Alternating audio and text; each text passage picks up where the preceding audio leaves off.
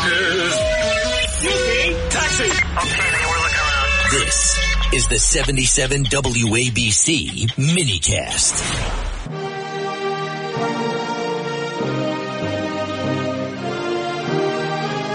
With us today is former Prime Minister of the country of Canada, Stephen Joseph Harper, and he's Prime Minister from 2006 to 2015.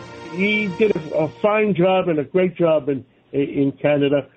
Prime Minister, tell us, the world is in a big mess, and right now, how do you view what the heck is going on? Well, look, it is an enormous mess, John, and first of all, thanks for having me. You and I have spoken many times in the past, but I'm delighted to be on your show for the first occasion. Look, three things very quickly. Geopolitics. We spent a generation or more trying to pretend that Russia, China, Iran, and others were our friends, finding out that wasn't true, and they've been, obviously planning to overturn the global democratic order. We have spent ourselves, borrowed and spent and printed money into oblivion, and now we have essentially stagflation coming on in many countries as a consequence of that. And, of course, our politics have been disrupted by what I call the division between elites and populists. People talk about the rise of populism. I think it's largely about elites that have been out of touch and done a lot of things that have damaged the interests of ordinary people. So between all of these things, the world, the democratic world in particular, is in terrible turmoil. Prime Minister, ever since we changed governments here in the United States a few years ago, and the pipeline was shut off, or the oil pipeline, the new one that was called the Keystone Pipeline.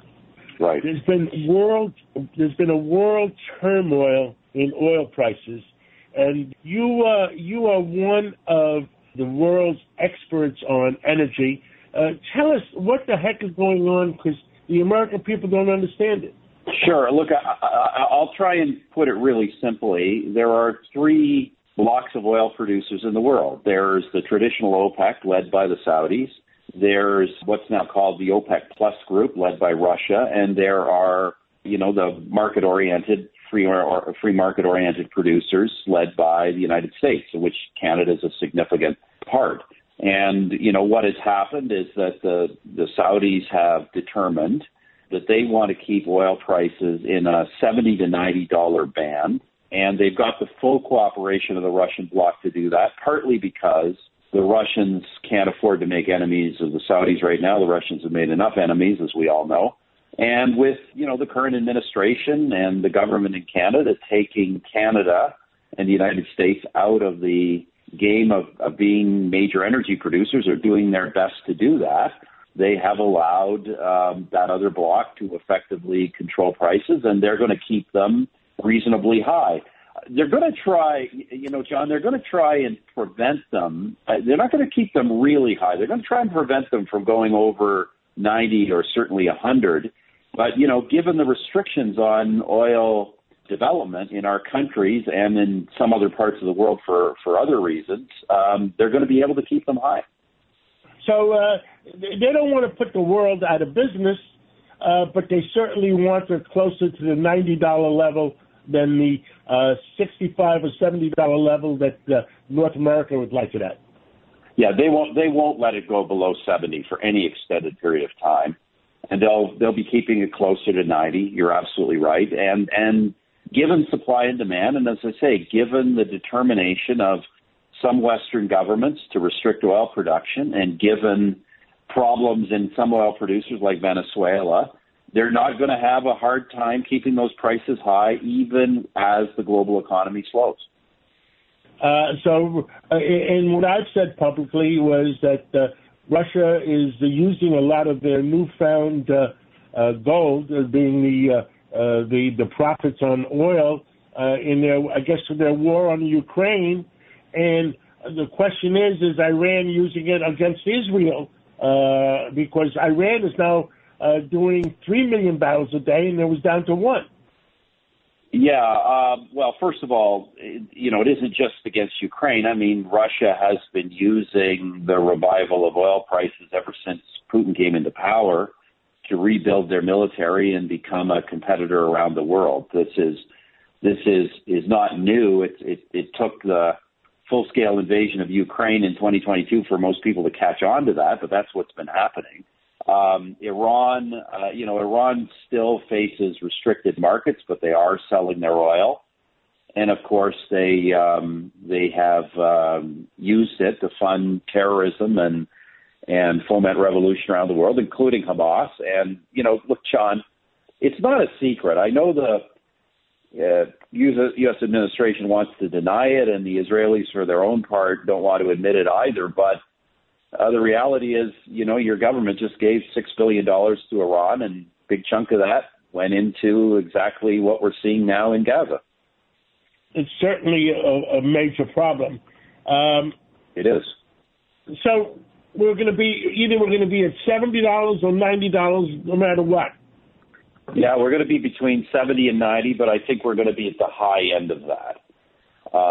Because, as I say, look, John, for the very simple reason is this. In spite of what environmentalists say, and, we can debate, it's certainly desirable that the world emit less carbon dioxide, but the reality is that the demand for oil continues to rise. It is, and it is going to rise based on the data we have today, going to rise every year for the foreseeable future. I know some dispute that, but there is no basis when they make those statements. The oil demand continues to rise. So as we restrict supply, and we restrict supply in market-oriented countries like the United States, like Canada and elsewhere, all we do is push the price higher and hand control of global oil markets to non-market producers, to those who want to keep the prices as absolutely high as possible. Understood. And since we've been restricting the markets in North America, the prices is going to be on the higher end.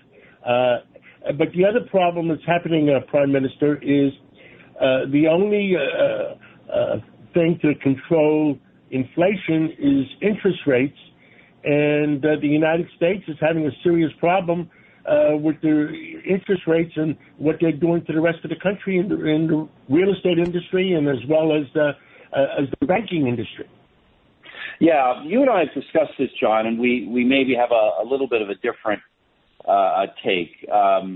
First of all, the Federal Reserve, the central bank, can do more than just restrict or raise interest rates to reduce inflation. They're also reducing the size of their balance sheet.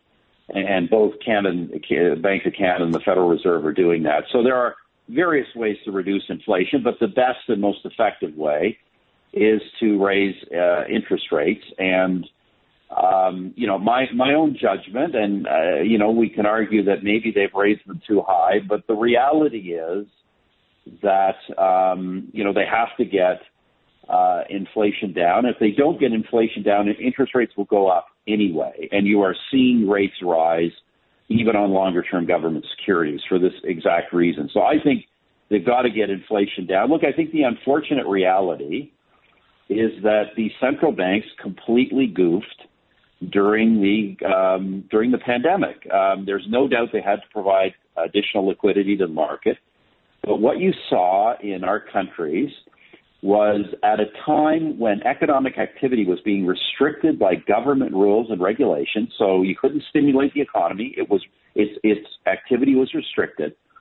Central banks poured trillions of dollars of money into the economy, and frankly, I think the inflation is a lot higher than official figures admit. It shouldn't have happened, but it has. And getting ourselves out of this difficulty is not going to be easy.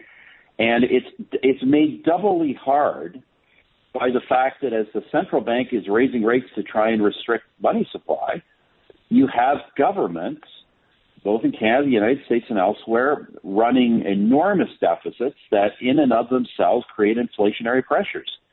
So, until I tell people, you can't fix all of this with just playing with interest rates and money supply and deficits. The only way we've got to get our economies back on track is what we did in the 80s, and that's to do supply-oriented, market-oriented, business-led economic growth. As long as we do the policies of the 1970s, high deficits, lots of money, we're going to get the results of the 1970s, and that's where we're at.